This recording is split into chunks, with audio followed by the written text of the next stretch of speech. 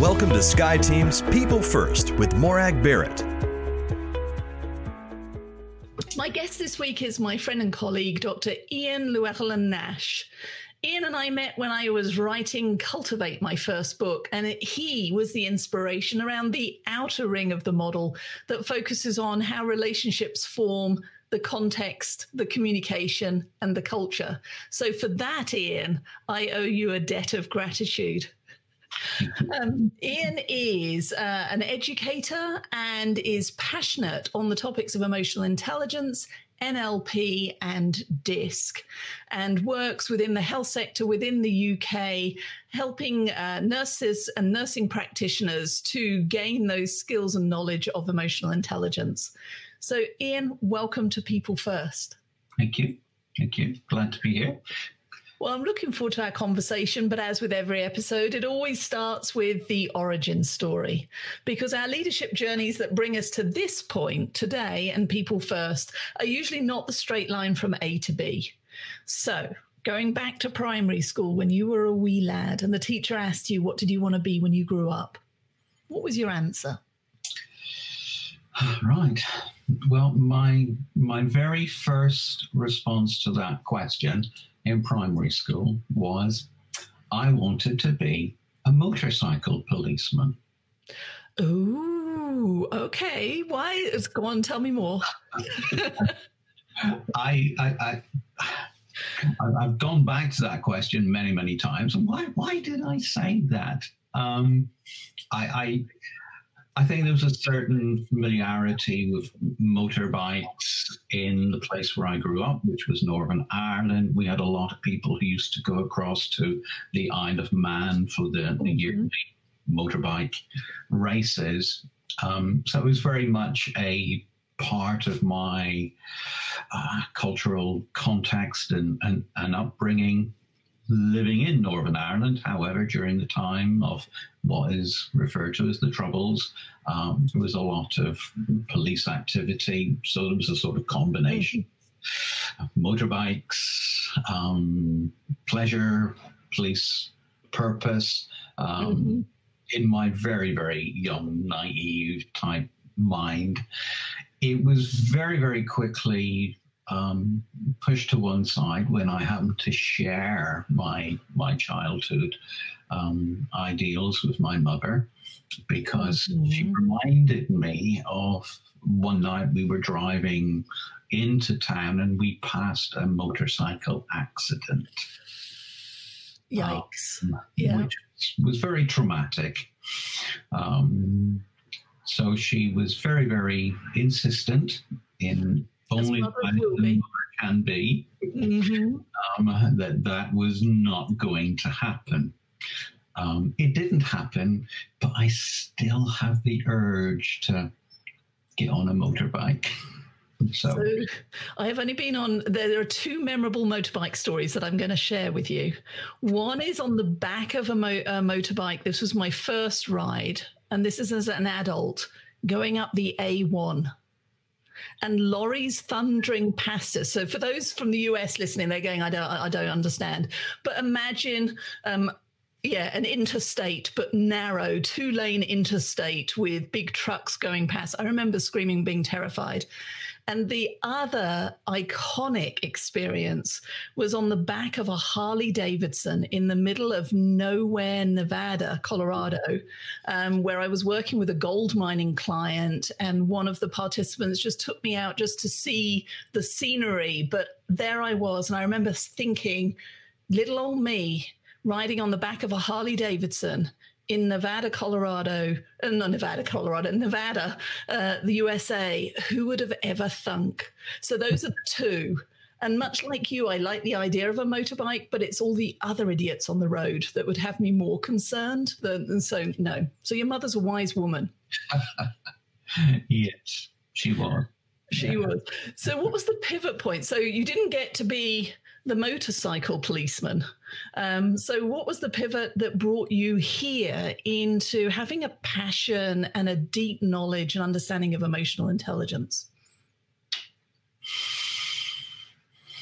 I guess it's a little bit hazy, to be honest. Morag. But I guess it was when I was working as a nurse.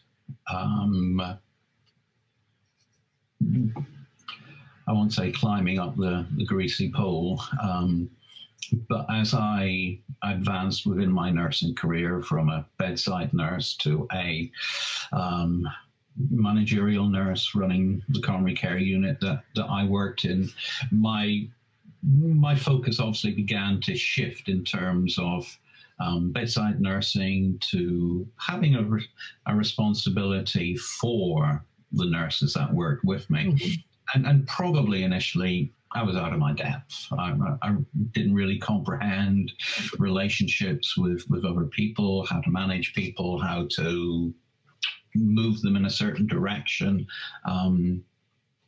That was something I had to learn very much on the hoof, and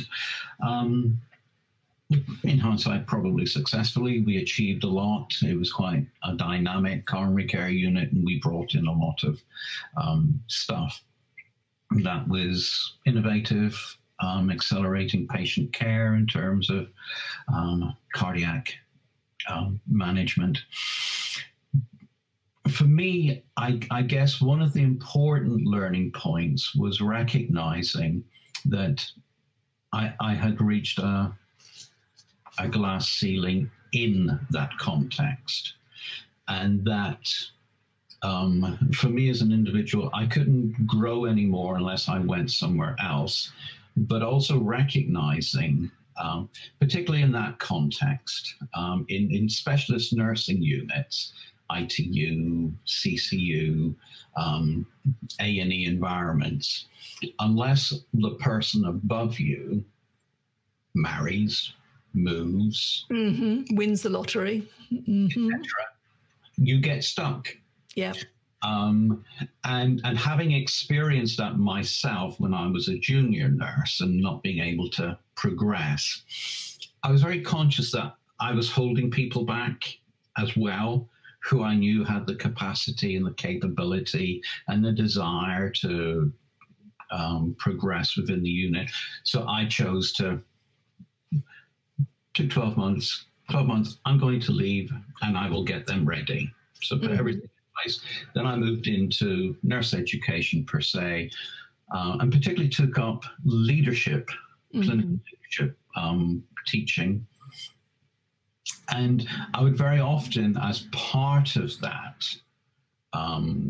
teaching portfolio, say to students in terms of mentoring, for me, I think you need 3 types of mentoring relationships. Okay, what are those?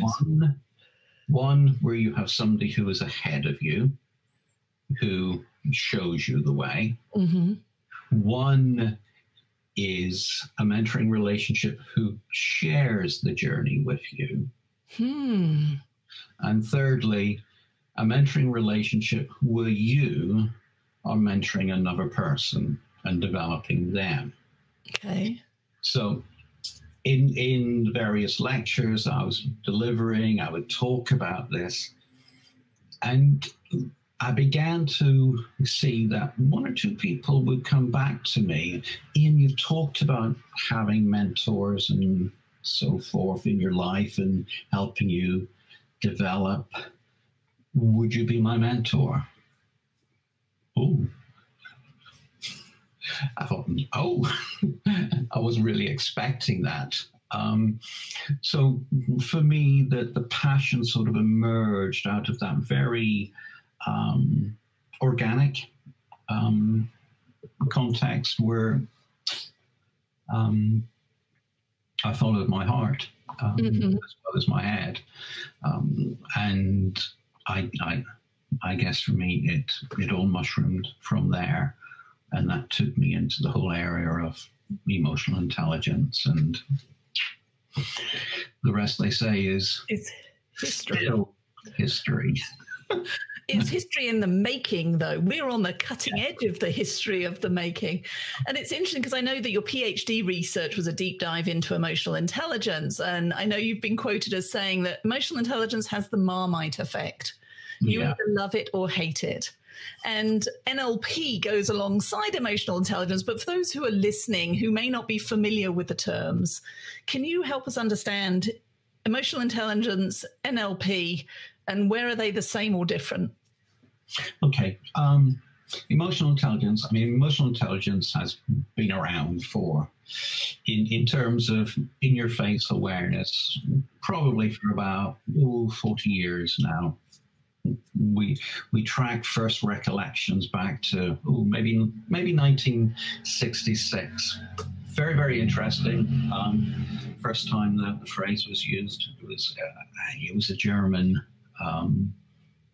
researcher working with women postpartum who had postpartum depression, and the context, the use of the word emotional intelligence came out of her research, where she was giving ladies in this situation LSD to manage their postnatal depression.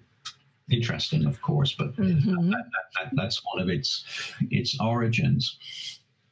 Emotional intelligence, there are a number of definitions, but in its simplest form, it's about how I, as an individual, become aware of my emotions. I become aware of your emotions, and how I can use those emotions to actually make better decisions, cope with life, influences my well-being, shapes my relationships with other people, particularly in the corporate context, managing me, managing you, in order to achieve outcomes. NLP has been connected with emotional intelligence because it's about that inside development of who we are. NLP goes back to the early days of a couple of guys, Bandler and Grindler in Santa Cruz. Their passion was very much, what makes the difference in experts? Why are they experts? Why are they so good at what they do? And in the origins of NLP, they were particularly interested in Virginia Satir, Milton Erickson. What made them so excellent at what they did?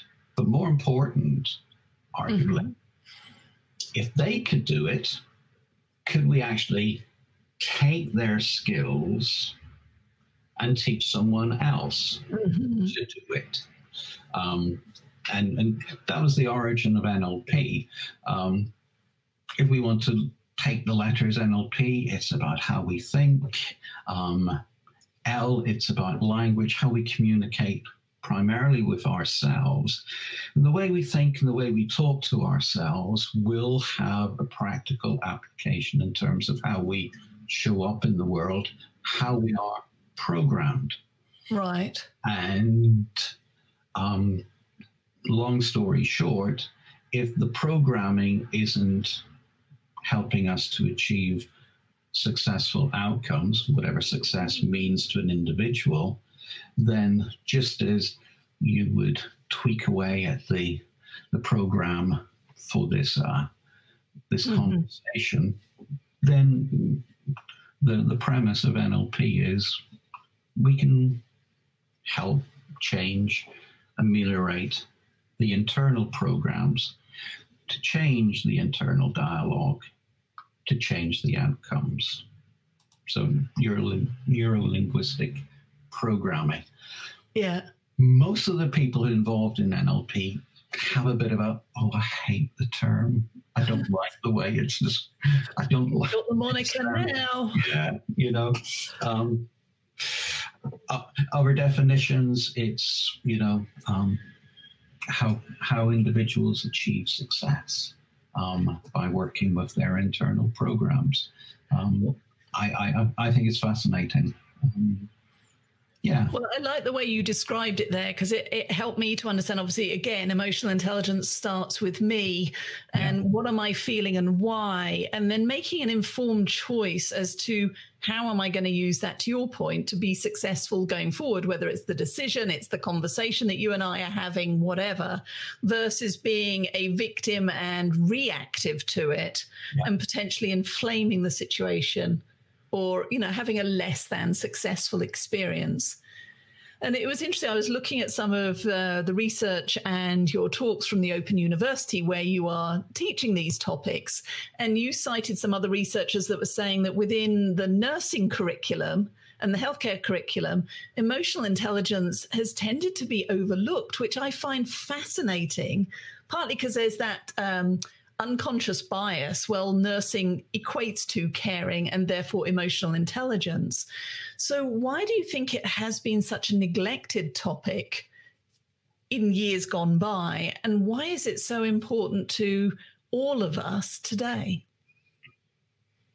Well, start with the good points. Emotional intelligence is now becoming a much more proactive element of new nursing education curriculum. So it is in there. But historically, it wasn't in there because nursing education curriculum were based on very scientific, reductionist curriculum. It was about doing, and it was about doing nursing. I always tell the story of one of my study participants who was, while she was a student, she was brilliant, you know, in terms of the practical skills. You know, one of those nurses, if you were sick, you would want her simply because she knew what she was doing. But my research was based on interviews with this group of nurses, followed them over a 3-year period, once each year. And I remember in the first year talking to her, and we got around to the question about friendship with nurses or relationships with patients in terms of the therapeutic relationship. And she astounded me when she effectively said, I don't want to be friends with patients. I don't want to be friends with any of my nurse colleagues. Exactly. That look was the look on my face. I'll send her a copy of Cultivate. Yeah. But yes, it's the, I'm sorry. Okay.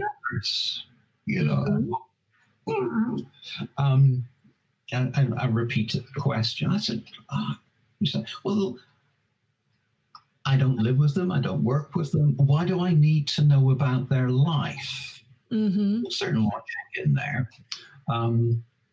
And, oh, wow. But she was very, very good. Caught up with her years 2 and 3, and that whole element really hadn't changed.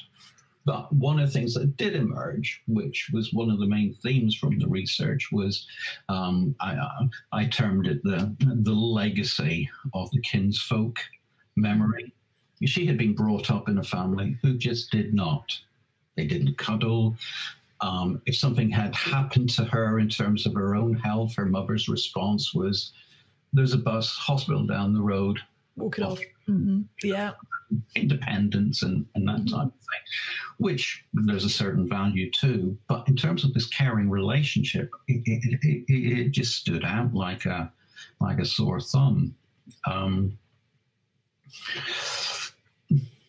It was important for me in terms of the relationship with the patient. Nurses had this emotional connection with their patients because they were sharing at times incredibly intimate journeys with their patients. The outcome of my research was essentially, if we want to have effective, efficient nurses, then we need to have nurses who are emotionally equipped, not simply cognitively or skills-based, efficient. And it's been a journey, and we're getting there. I think given what's happening in the world today, I was thinking about a piece of research that was carried out by a UK company called JCA. Mm-hmm. They did a significant piece of research. They did a 10-year observation on emotional intelligence across a number of key sectors: healthcare, IT, accountancy, engineers. And they looked at the experience, the unfolding of emotional intelligence across those sectors between 2000 and 2010. And they came up with a number of significant findings. But the main one, during that decade, whilst in general, if you like, the group or the sector level of emotional intelligence essentially went like that, it dipped on 3 occasions during that decade. Okay. Those 3 occasions were related to financial crisis in the markets, where one might argue that if one is emotionally intelligent, one's looking out for oneself and for other people and supporting them, helping them, promoting them, making sure they're okay. But on 3 occasions in the financial crisis that were hitting UK markets, similarly in the US, the level of emotional intelligence that was expressed dipped, and people became incredibly individualistic. I'm looking after myself. Yeah. I went back to that report because I was thinking about where we are now with COVID. And if we look back, I can only really speak for the UK experience. Since March, one of the things that seems to be emerging everywhere is about this willingness to engage with people in your community, support people in your community, doing shopping, visiting, etc., etc. And in the UK, we're experiencing what is being referred to as a second wave of the pandemic. And it's interesting that in the second wave, we're not seeing as much of that community spirit as we were in the first wave.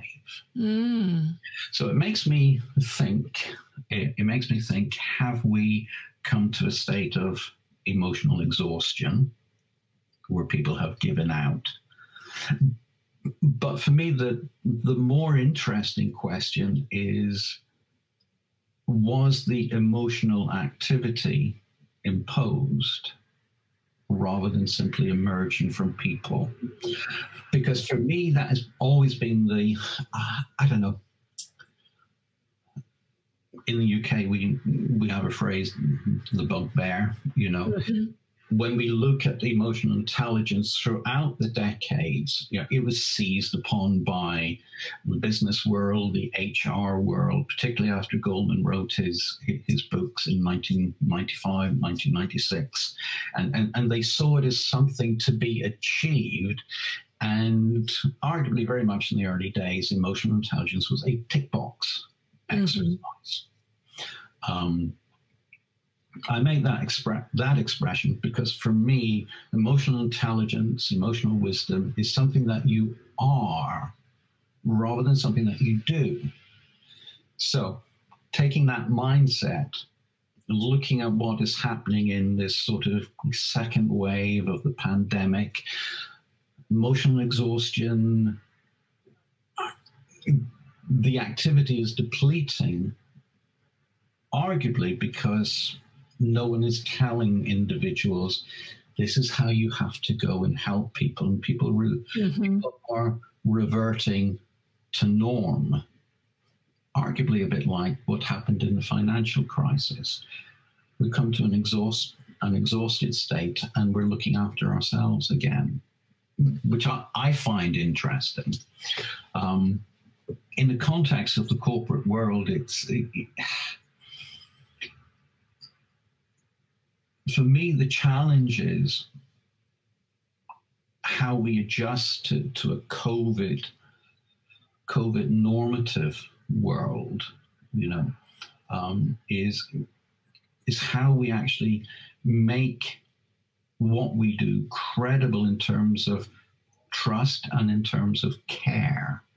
One of the guys I like reading over in England, Dr. Martin Newman, he wrote a book, Emotional Capitalists. He was at a conference last year, year before, and he was making a statement that he was talking to leaders, C-suite, leadership level, and he came out with a comment, my paraphrase, simply, employees want to know that you care for them.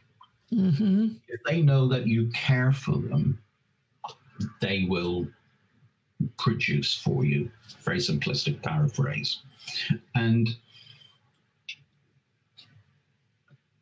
I think in terms of the corporate world at the moment, we're facing up to the challenge of what that actually means, because when COVID came, it was the done thing to help your neighbor, because we're kind.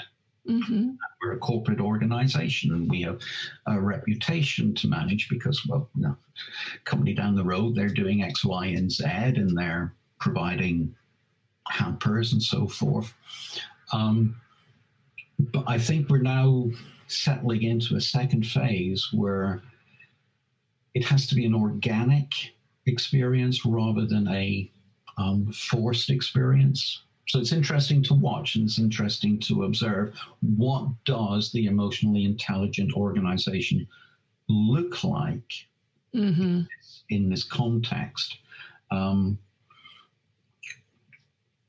And there is arguably this division between employees who perhaps are experiencing emotional labor, where they have to pitch up, whether it's over a laptop or, those who are able to go to work and they're, everything's fine.